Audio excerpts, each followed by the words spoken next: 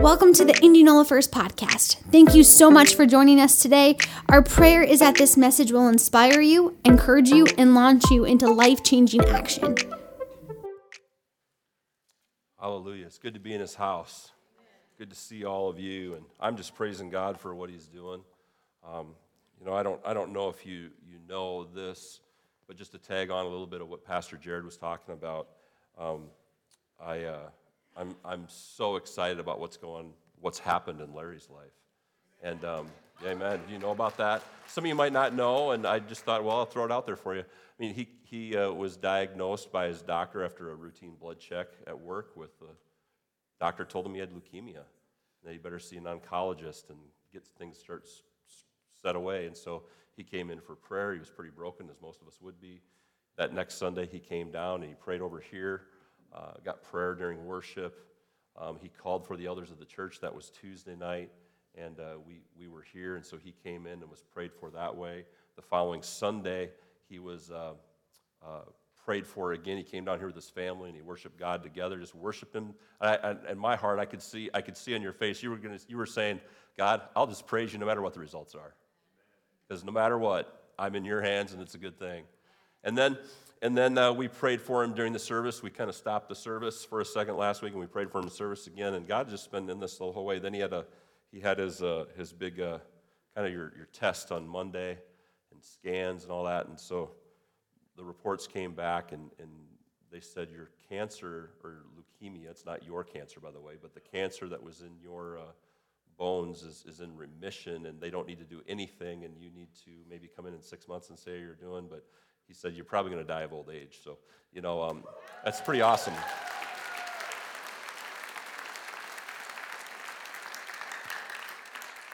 I mean, God's our healer, And, the most impressive part of that story for me is that he's down here with his family praising God no matter what. Because that's what it's all about, praising him. We might get into a little bit of some stuff like that this morning as we talk about things. But we're in this discussion or in this series on unity, and I don't know if I've ever spent so much time in one chapter. We're 5 weeks in. We're basically to verse 8 in chapter 1. It's slow going, but there's so much rich stuff in here that we got to cover it. And I don't care how long it takes. I don't care if we're in Ephesians for till the fall. I really don't care. We're going to go through this, and we're gonna like squeeze that lemon until all the juice comes out, right? Or that orange. We like orange juice more than lemon juice, right? So anyway, let's throw up the picture of the outline here quick, just so you guys who haven't maybe been here know where we're at. So the study in Ephesians, we're going through it line by line, really. The beginning of unity, we started off with that, and what it means to be in Christ. That was our week 1. In Christ is in the book of Ephesians, that phrase or a phrase like it, like 36 times, and over 160 in Paul's writings. It means something, and we read over that a lot of times, and we don't understand what it was or what it is, what he's referring to. And so in Christ, just to remind you, that's being in him, that's plugged into the vine, that's having a vital, awesome relationship with him, that's real, it's personal, where fruit is growing on your tree because you're plugged into the right vine, right? That's being in Christ. And there's a lot of promises in the Bible that include that little phrase, for those that are in Christ. They're promises, but that's the condition. They're not for everybody, they're for those who are in Christ. Say it again, they're for those who are in Christ, absolutely. And then we got into the benefits the following week of what being in Christ, some of the benefits are. And number 1, we're adopted. We're his kids. I'm a child of the King. Long time ago, we used to have a children's church in this church, and we called it Kids of the Kingdom. And we even had a song in there, Kids of the Kingdom, that's what we are. Kids of the Kingdom, that's what we are. I remember singing that. We are kids of the kingdom, right? You are sons and you are daughters of the Most High King, and you've been adopted, you've been grafted into the vine. And then we talked about how we've been redeemed. It's a benefit of those who are in Christ. When you're in Christ, you have been redeemed, completely redeemed, paid for. You're ransomed. The blood of Jesus Christ has covered your sin and paid your debt. It's an awesome thought. And he's not only redeemed your past and your present, he's redeemed your future. It's an awesome thing to think about. And then we went into last week about being forgiven. He has forgiven us. I don't care what you've done. I don't care where you've been. I don't care how bad you are. You bad? You're not bad enough to be outside of the reach of God's forgiveness. And we talked about that. And then we even got into forgiving one another. Because if we've been forgiven so freely, how could we not forgive those who offend us? We got to be those that forgive. Because that's being an imitator of God. That's being like Him. And this morning we're going to get into we can know His will. We know His will. And I want to continue with verse 8, the second part of verse 8, and get through verse 10 today. We're going to get through 2.5 verses today. That's an Iowa praise the Lord if I ever heard it. You know, woo. Wow, you guys are getting crazy on me. Woo. We're getting through 2.5 verses today. Yeah. It's exciting stuff, right?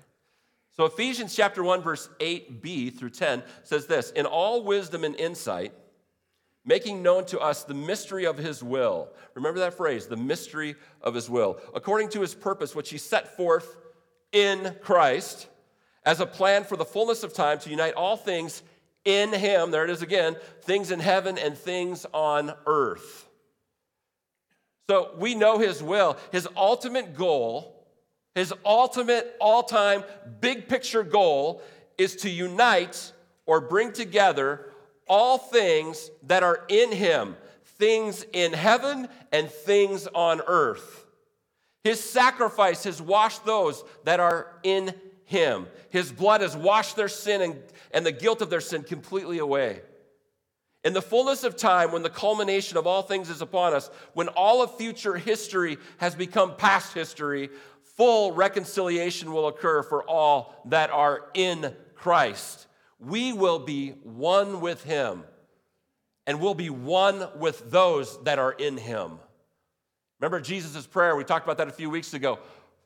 Jesus said, "Father, my prayer is that they, His bride, His church, would be one, just as you and I are one." Well, this is when it will happen. At the end of all things that we know, at the end of history, it's going to happen. We will be one with Him. This is His big plan, His big picture. And how many remember what unity means? Oneness. We talked about many times throughout this series already that the beginning of unity is being in Him and being unified with Christ. Lining our life up with who He is, His character, His nature, His word. That our life aligns with Him. It comes into agreement with who He is. But the mystery of His will, big picture, is to bring it all together. Heaven and earth, at least the part of earth that is in Him, will be unified with Christ. And again, it's big picture stuff, but in the grand scheme of things, sin itself is going to be destroyed. I love that.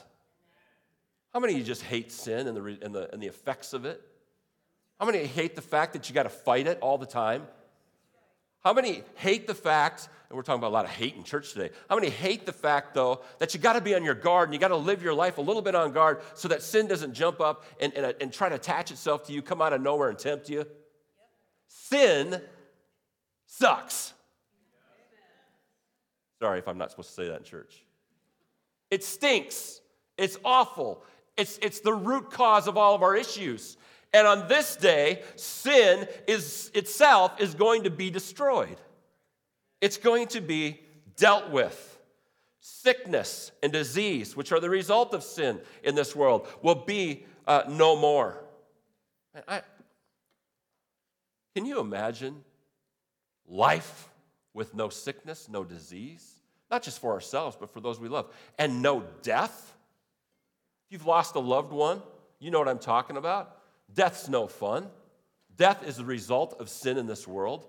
But there's coming a day when all of this is going to be dealt with. All of it's going to be destroyed. Death will not exist that day. The grave won't be a thing.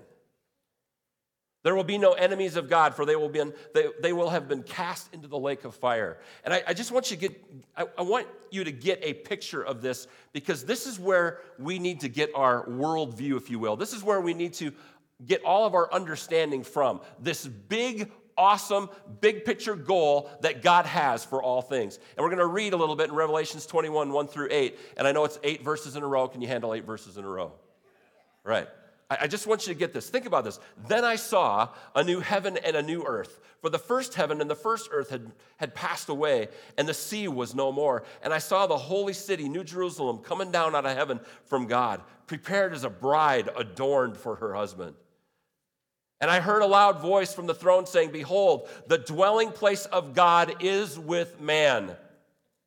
They're becoming one here. He will dwell with them, and they will be his people, and God himself will be with them as their God. He will wipe away every tear from their eyes, and death shall be no more. Neither shall there be mourning, nor crying, nor pain anymore, for the former things have passed away. This is a great day. This is going to be a great day. And he who was seated on the throne said, "Behold," right? I always think of it low and big, right? Shakes the whole place. "Behold, I am making all things new." Also, he said, "Write this down, for these words are trustworthy and true." And he said to me, "It is done. I am the Alpha and the Omega, the beginning and the end. To the thirsty I will give from the spring of water of life without payment. The one who conquers will have this heritage, and I will be his God, and he will be my son. But as for the cowardly, the faithless, the detestable, as for the murderers, the sexually immoral, the sorcerers, idolaters, and all liars, their portion will be in the lake that burns with fire and sulfur, which is the second death. Everything that makes this vapor of life, church, will be no more." That's not part of the scripture. But everything that makes this life difficult will be no more. That's God's ultimate goal. Now, I'm just telling you this because it's so important that you understand. Everything you are, everything you do should flow out of the mystery of the knowledge of his will, mystery of his will. This is the mystery right here. And it's been revealed to us, those that are in Christ. And when you know that that's the end game, it changes everything. It changes everything about how you view things. His church, which is the bride of Christ, those that are in him, will once and for all be with their bridegroom Jesus and live in a place that he promised he's preparing for us. This is the very reason that God loves unity. It's his ultimate goal, and why the devil hates it. When true unity occurs upon this earth, it points to God's ultimate plan. Unity points to the glorious future that awaits those who are in Christ, while at the same time reminds those who are not in Christ what they have to look forward to in their futures. It's probably also why the devil hates unity so much. He's gone to incredible lengths to pervert it and lied to humanity about what unity actually is. Unity in the church is scarce. Unity between husbands and wives is sometimes infrequent. Unity with parents and kids sometimes doesn't happen. It's hard to get to. And some of you live in these places even now as I'm saying this. To be one, it's tough. That's because the devil's fighting you all the time, trying to disrupt and cause disunity. I want you to understand the devil always has a counterfeit for everything. And in this case, I believe it's uniformity, sameness. The world calls for uniformity, actually. They call for it and then claim that it's unity they seek. But make no mistake, they want sameness, not agreement. Sameness flies in the face of God's creation because he created them so diverse. He created us all so diverse, right? He created us male and female. All the guys, he created us male and female. Aren't you happy for that? I'm glad that this world isn't full of just a bunch of stinky guys. He created them male and female. And I think the girls probably are happy that he created some men. No?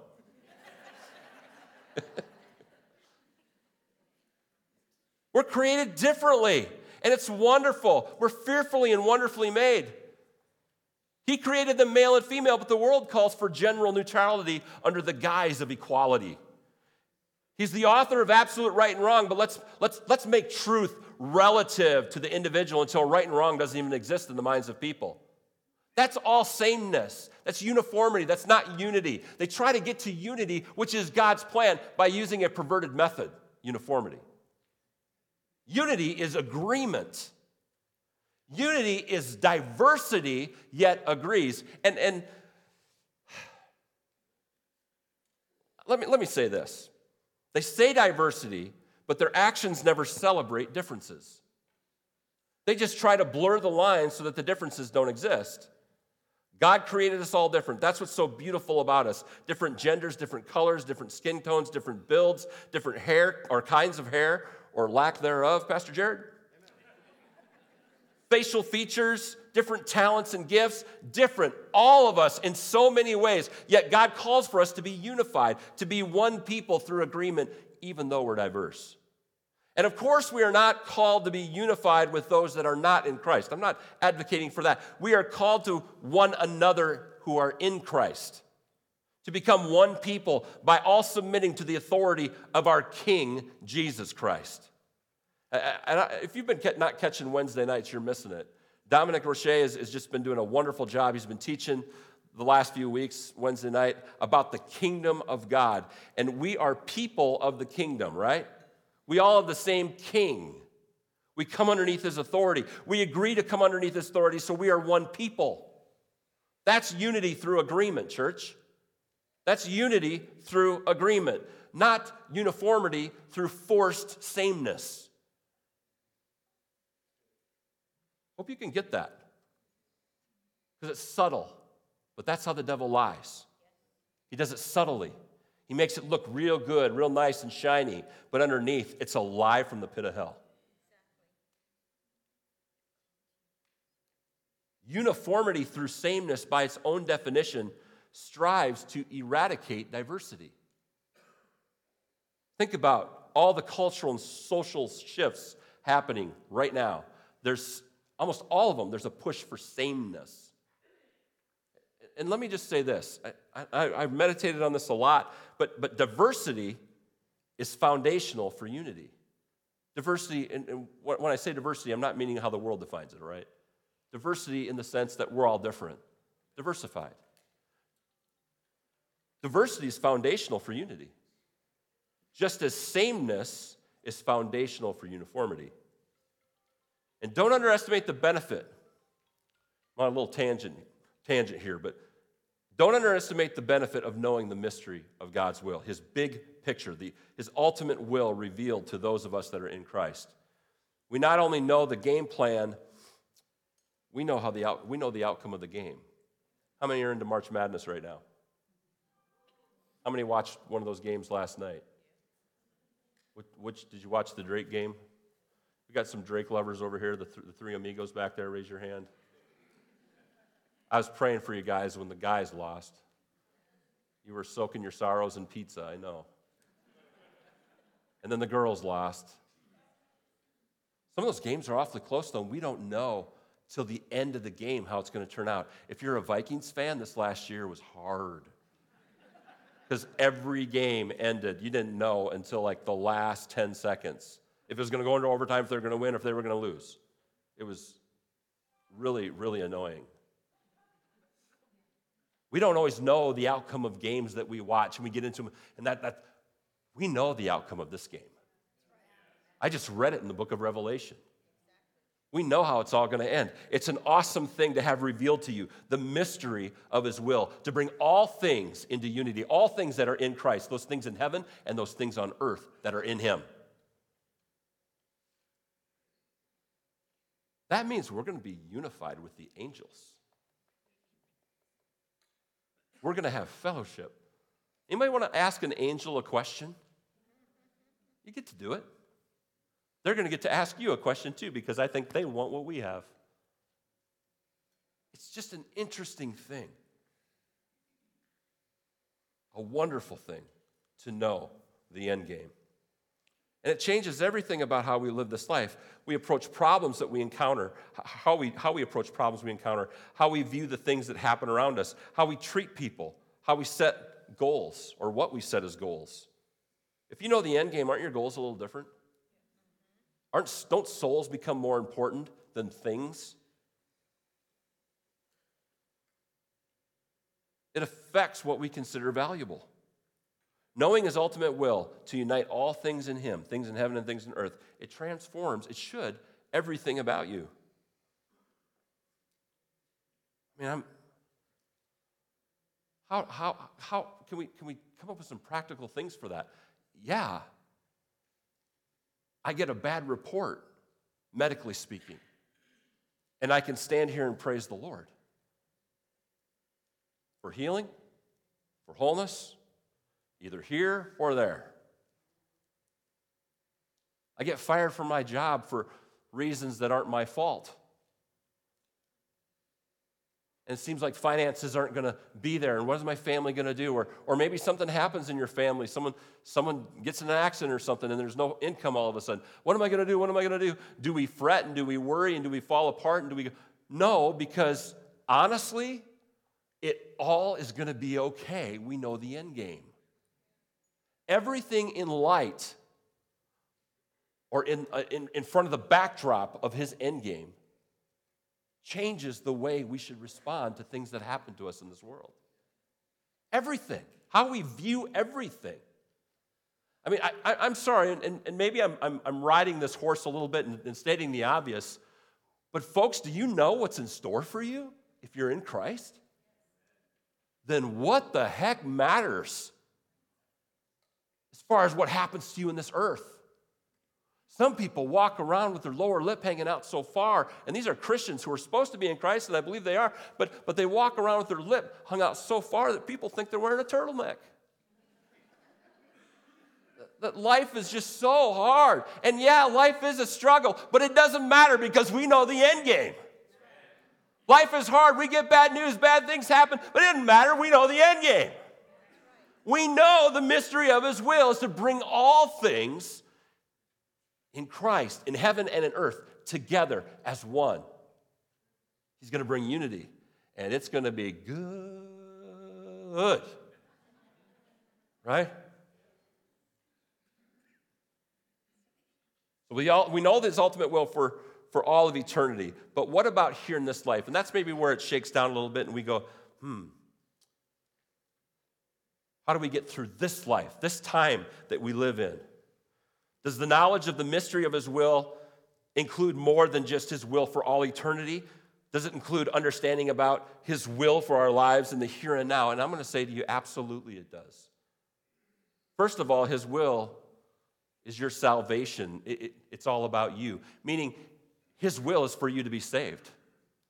It's his will for you to be saved. It's his will that all people become saved. But when I say that, when people ask me, what's God's will for my life? I just never know what God's will for my life is. I'm telling you, God's will for your life is that you be saved, that you be in him. Now, talk about stating the obvious. That's the obvious, right? In all wisdom and insight, that's the scripture in Ephesians we just read, that's 8b. In all of God's infinite knowledge, he is omniscient. He knows everything there is to know. Our dad knows everything. My dad's bigger than your dad. My dad's the biggest, and he knows everything. Our God, our Heavenly Father, knows it all. In all of his wisdom and insight in how to use and apply all the knowledge that there is, he made known to us the mystery of his will. He made sure that we would have the chance to choose him, to choose the way that leads to salvation. I mean, I'm thankful that God sent that young man to my door. I knew about the Bible. I knew through my family and the good upbringing that I had what salvation was. But I'm so glad that when I went off to college in South Dakota, at South Dakota State University, that young man kept knocking on my door. And most of you know that story. I'm not going to tell the story. But I'm so glad that he knocked on my door. over and over again, even though I rejected him. God made a way to give me a chance so that I could choose him, so I could choose his ways, right? I'm forever grateful for that. It's God's will that you be saved. And sometimes we miss the signs. If you're in here today and you've never asked Jesus into your heart and you've never made him your Savior, I want you to start listening up here because you're here today. That's your sign, right? There's your sign. Being in him. There's a need for us to be in him. Absolutely. That's how we are saved. We are saved when we are in him. It's wonderful that we get to choose. He didn't make us puppets. I'm so glad that he didn't force Devin to serve him. She chose it.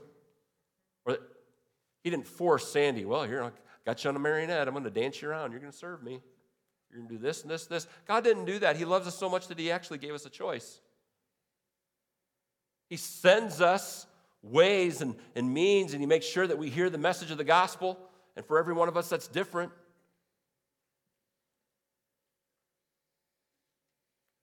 And we only get to choose because he made a way where there wasn't a way. He made a way through Jesus Christ. God did what he had to do in order that a path to heaven was available to mankind. But the fact that he gave us all a personal choice in the matter is mind-boggling. He personalized it for you because he loves you as an individual. He leaves the 99 and goes after the one. He pursues us all individually. You can run 1,000,000 miles away from God, and if you turn around, he's right there because he's pursuing you. He wants you. His bride is all of the church, all of those that are in him. But you individually are his bride, his beloved, his chosen one. You are the object of his affections. And you may struggle with God loving you so much. You might even struggle with the way I just said that you are the object of his affections. You know what? Turn to your neighbor and tell them you are the object of his affections.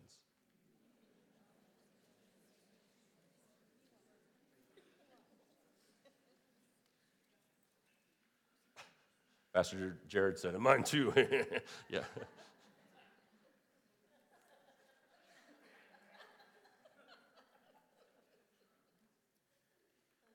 But we are the objects of his affection. He loves you. He loves you. I know that's really, really might sound surfacey and not deep, but so many people don't get it. If you were the only person ever to live, he still would have sent Jesus to die for you. He loves you that much. He loves you uniquely. The mystery of his will is this big picture of all those from all time that are in Christ, once and for all, being unified with him. But he brings it all back down to you as well as an individual. He has revealed his plan of salvation to you with everything you've been through, all the pain and all the hurt and all the suffering you've endured. He made sure that you could have a way out. He loves you. Absolutely loves you. Romans 8:31, 39, and I'm going to read this, and it's a little larger portion too, but follow me here. What then shall we say to these things? If God is for us, who can be against us? This is all speaking of the love of God for us as individuals. He who did not spare his own son, but gave him up for us all, how will he not also with him graciously give us all things? Who shall bring any charge against God's elect? That's us, by the way. It is God who justifies. Who is to condemn? Christ Jesus is the one who died. More than that, who was raised? Who is at the right hand of God? Who indeed is interceding for us. He's praying for you. He loves you. His relationship is still going on. He's still wooing you, people, even though you're saved and you're in him. Who shall separate us from the love of Christ? Shall tribulation or distress or persecution or famine or nakedness or danger or sword? As it is written, for your sake, we are being killed all day long. We are regarded as sheep to be slaughtered. Then verse 37, no, in all these things we are more than conquerors through him who loved us. For I'm sure that neither death, nor life, nor angels, nor rulers, nor things present, nor things to come, nor powers, nor height, nor depth, nor anything else in all creation will be able to separate us from the love of God in Christ Jesus our Lord. You can't be separated. You might want to mute my mic.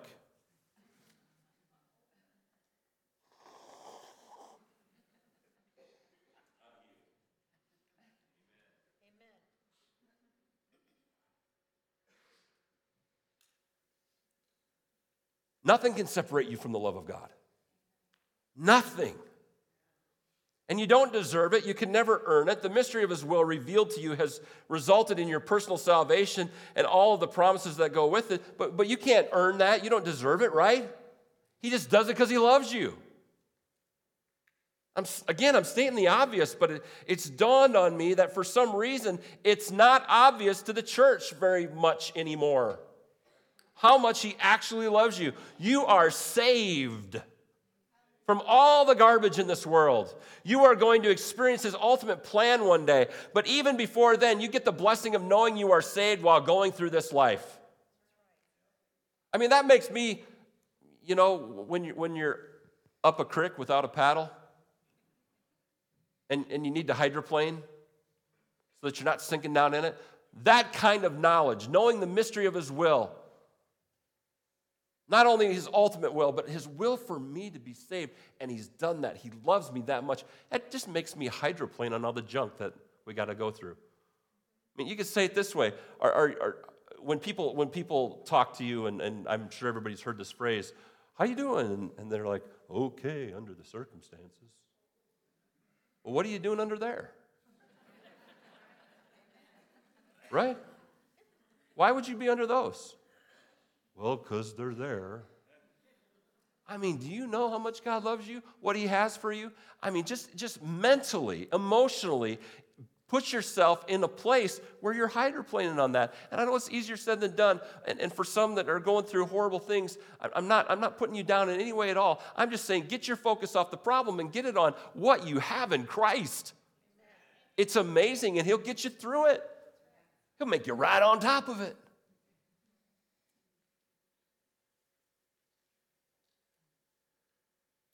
I really think we need a lesson on how great the salvation is, knowing the mystery of it. If you stack everything hard in your life, everything that's difficult, every hurdle, every obstacle, every circumstance, every situation that's tough, stack it all up in a big pile. Problems in your relationships, financial problems, sickness you may be going through, maybe psychological or physical, or maybe both. Emotional pain from former abuses, mental struggles, addictions that you may be fighting, lies and persecution aimed at destroying your reputation, abandonment issues, daddy issues, mommy issues, spiritual authority in your life that disappoints you. All these things, homelessness, joblessness, whatever your hurdles or problems are, stack them up next to the truth that God has revealed the mystery of his will to you, and you are saved. And I'm telling you, that stuff, when you realize how much he loved you, how much he did for you to make sure that you alone were saved, all those problems just diminish. You got to see him in the light of what he's done for you. Changes everything. Victory over all life's problems begins when we see our struggles against the backdrop of our salvation. Anybody struggling here ever? I do. But the victory over those things, it begins when we see those struggles in light of in front of the backdrop of our salvation.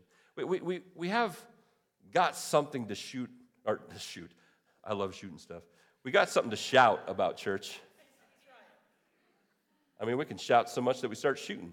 But we've got something to shout about, right? We've got something to shout about. It may be difficult, even next to impossible right now, your situation or circumstance. I understand that. But keep fighting, because the day is drawing closer when the fullness of the mystery is will unfold like a page in a book, and it will all come to total fruition. I mean, as bad as it is for some in this life, the goodness of what we have to come will overshadow the struggles we face right now. So much, in fact, that they'll be hard to remember. 10,000, 20,000, 100,000 years from now, when we're just basking in the glory of God. Are we going to be going, oh, I wish I wouldn't have had to go through that back then? It'll be a distant, foggy, probably not even a thought or a memory. We struggle for a short time in this life, but we live in total victory for all eternity. That's perspective, right? And don't forget, it was all for you. Jesus did it all for you. Yes, for all of humanity, but he did it for you personally too. Knowing his will. Number one, it's all about you. His will is all about you, that you be saved. And the second part of him knowing, or us knowing his will, the mystery of his will in the here and now. Not just his ultimate will, but for all things. But the here and now is his will includes his purposes. And that's not about you. It's all about you and it's not about you. Let me explain. I'm not trying to confuse anyone, and this isn't a contradiction. First, God loves us so much that he reveals the mystery of his will for all eternity to us, to unite all things in him, things in heaven and things in earth. We talked about that. Then he reveals the mystery of his will for us personally while we are here on this earth. As part of that ultimate will, he reaches out and reveals the opportunity for you and I to receive him personally into our heart and life. But he doesn't just stop there. That's the salvation part. Somewhere along our journey of remaining in him, being in him, living our life in him, something happens to us that's really cool. We are compelled. We start becoming compelled to become a part of his plans and his purposes. Compelled to become a part of the mystery of his will being revealed to others. This ultimately is what gives us purpose. You have been so uniquely knit together by God. He's put in just the right gifts and just the right talents. He's created you so uniquely. I love the phrase, we're masterpieces in progress. He's still working on us, but he put all the right stuff in there when he created us to make you. You're just right. He made you just right. Do you believe that? Patrick, he made you just right. Just right. I don't know about you, but as far as like self-esteem goes, if I know that he made me just right, it doesn't really matter if I'm a bull-legged redhead with freckles who doesn't have much athletic ability. It doesn't matter. Yeah, you're all looking at my bull legs now. Yep, it's there. Yeah. You can make fun of me. I don't care. I was made just right. I'll find the good in anything. I can ride horse all day and never get saddle sore.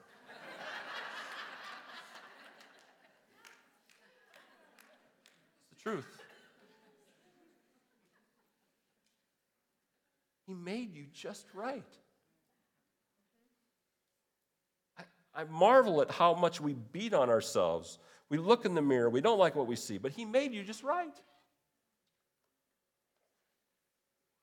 Is it okay to look your best? Is it okay to be healthy? Sure, but he made you just right.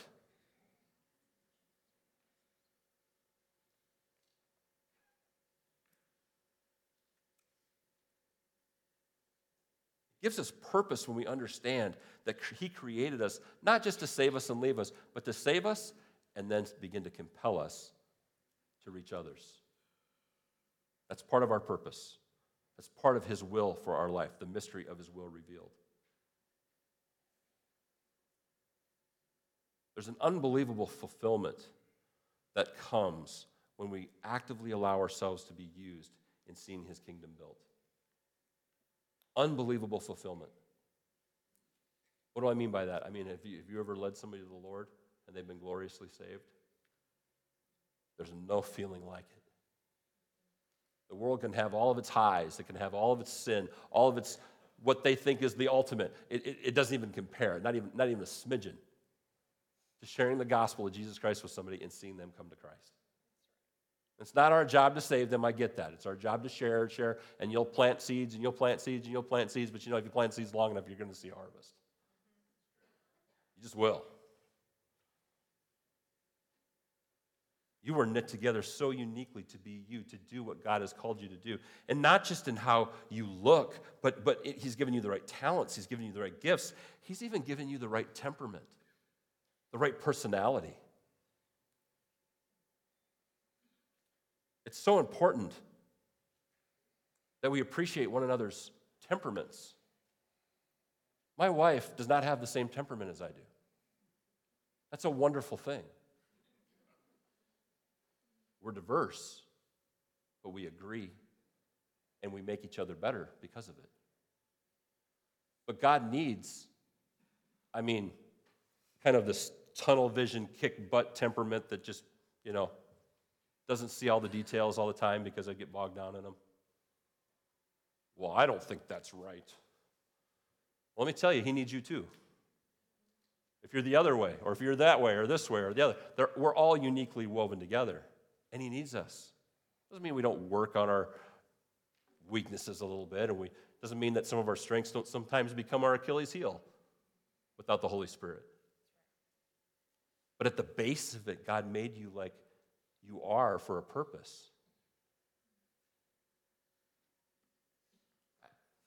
I can't say it any better than the Apostle Paul did.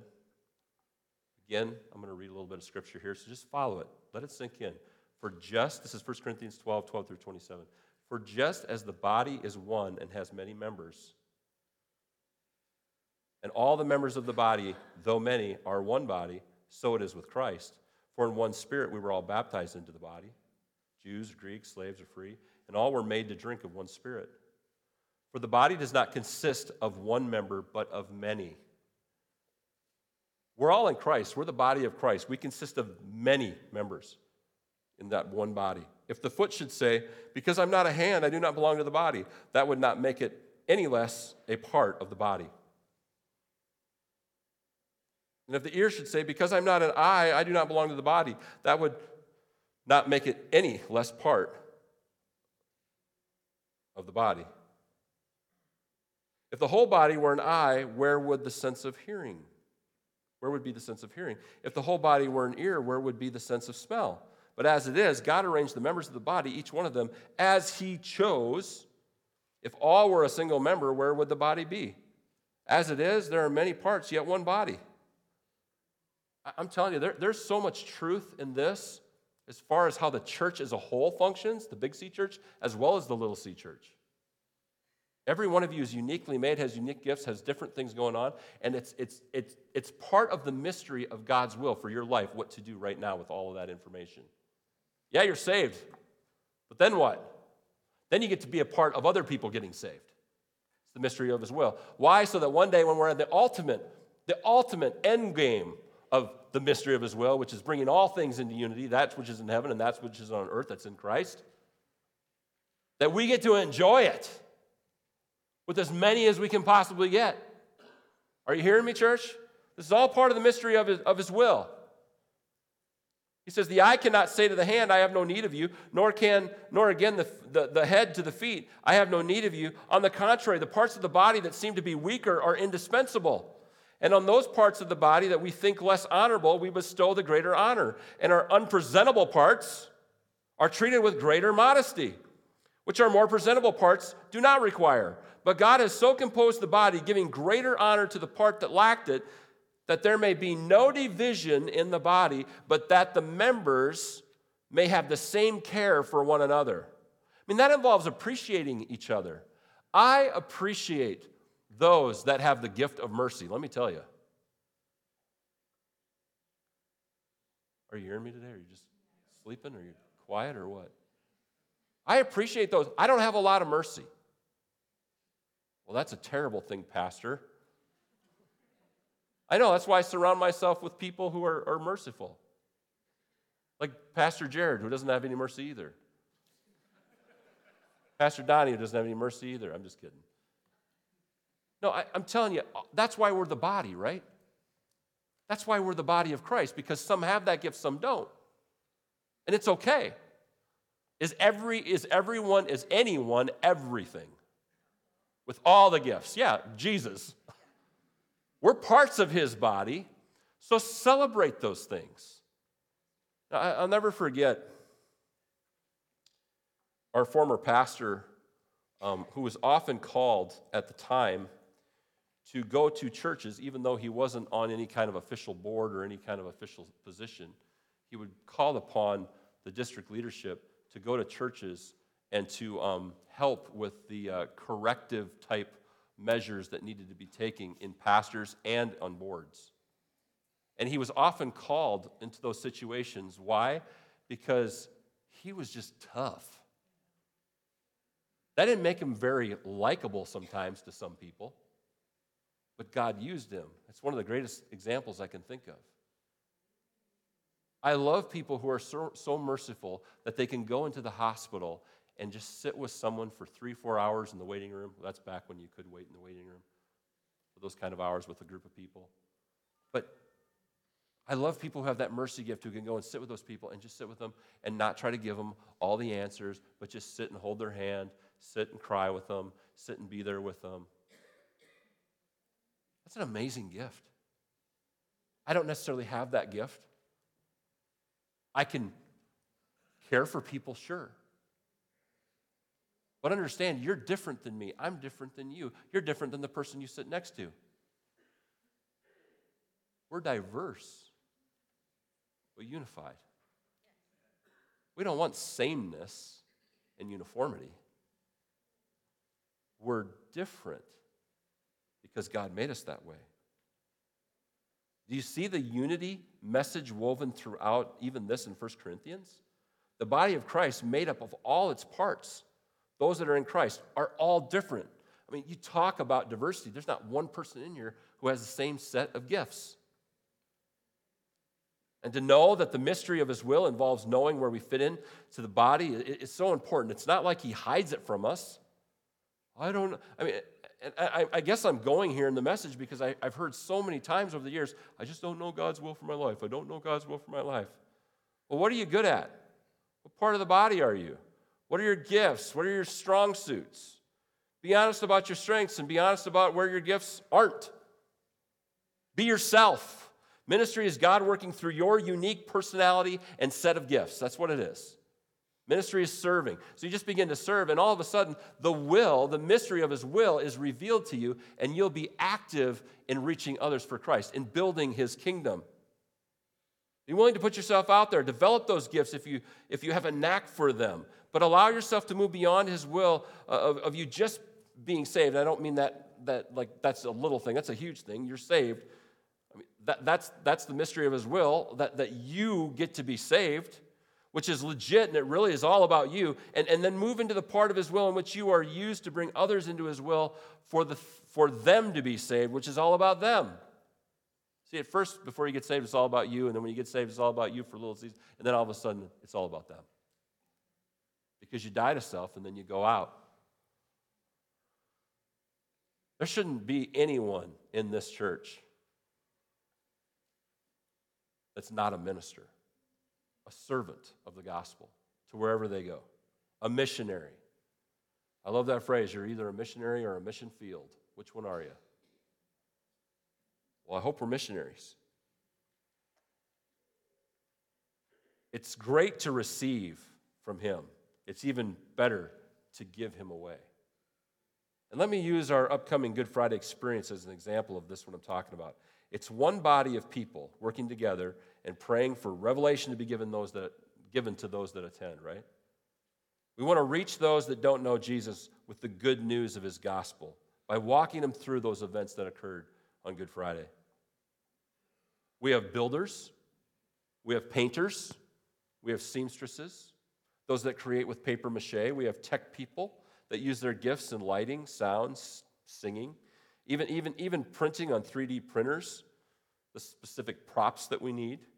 There are set designers, those that write scripts, those that act in main parts, and those that dress up and are part of the crowd scenes. We have cleanup people and those that make sure the workers are fed and the Those that are in costume get some food before they go out and get some water if they need it. We have those that envision these kinds of outreaches and those that make them happen. We have guides and those that are willing to talk with people and pray with people. We have those that are good with video production, those that are excellent at greeting people with a smile and putting them at ease, those that give above their tithes and offerings to make this kind of outreach happen. And I could go on and on and on and on and on and on. It takes everybody.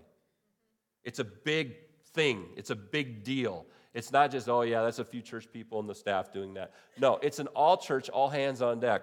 And when the church all functions within their gifts and within their talents and they all do their part, the mission of the church is accomplished. When the church as a whole, and again, I'll talk about the Big C church functions within their gifts and talents and the mission of the big church. When everybody functions right, it works, right? That's the church at large. Things happen. But it's also true for the local church. When everybody works within their giftings and callings and talents, things happen. When someone comes to Christ because everyone in the church has a part and everyone is doing their part, the fulfillment just flows. There's something about feeling fulfilled in this life, feeling that you have purpose, feeling that you're here for a reason, knowing why you're here. That's so fulfilling. You feel purpose in the things to come. And they start coming into a clear perspective. If you're not involved in the Good Friday experience, you still can be. First of all, you can pray for the event. Second of all, you can buy a ticket for someone else to come and bring them along. Buy one for yourself, buy one for them, and bring them along. Could be a neighbor, it could be a family member, it could be a friend, it could be a coworker. It could be a stranger. What if you bought 5 tickets and then just went through and said, I'm gonna just go 5. I'm going to find 5 people that I can invite and meet here. God tells you to do that, you should do it. It's not too late to be involved in something like that. The whole point of this is to make it easy. The Good Friday thing is to make it easy for you to win others to Christ. Nothing like the Easter season and the story of the cross to do that. Church, the mystery of his will is clear. He's got an ultimate goal, ultimate plan. We get to be a part of that. He reveals the mystery of his will to us, not just by writing it in Scripture, because you can write it in Scripture and read it and not get it. I think most of us in here get it, what's coming for us.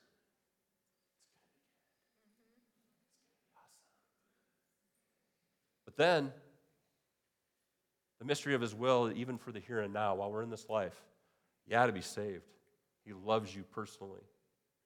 Number 2, he wants you to pull you in so that you can start loving others into the kingdom as builders of his kingdom. Builders of his kingdom. Doesn't mean you have to quit your job and be in full-time ministry. I'm not saying that. In fact, it's better if you don't, because your workplace is a mission field. Let's pray this morning.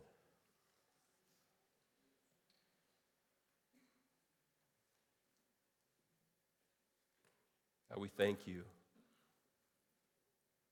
that in all your wisdom and all your insight, as God of all, that you saw fit to reveal to us the mystery of your will.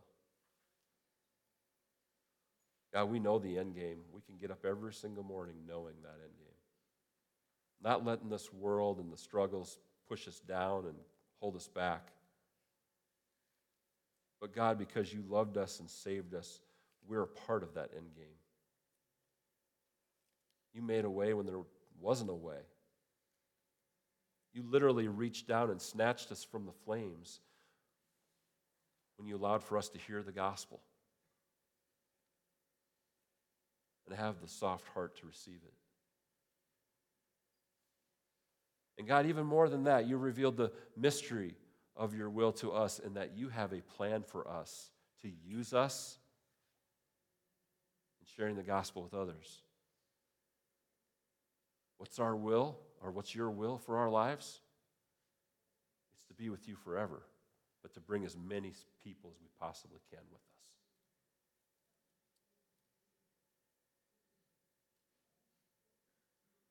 God, today we commit to you this. We take our eyes off the things of this world. We remind ourselves to keep focused on you. to remind ourselves, God, no matter what we're going through, of the end game.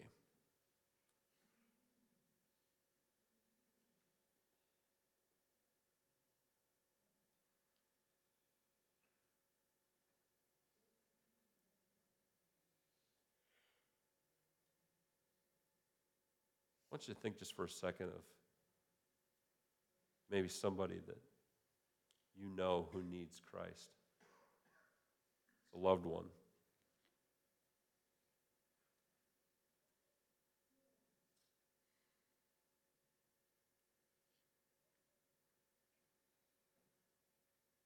Just kind of lift those people up to Christ right now, up to God, in prayer.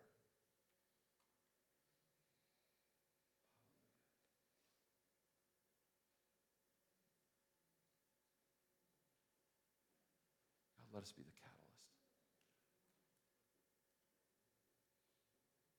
Use us, oh God. Help us meet every divine appointment. Help us be actively involved in your will to lead others to Christ.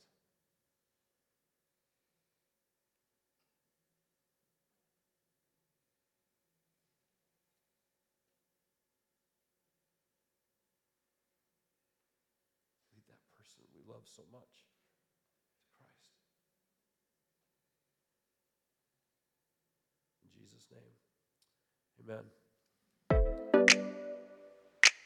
Thanks for being a part of the Indianola First podcast. Join us next week to stay updated on our latest messages.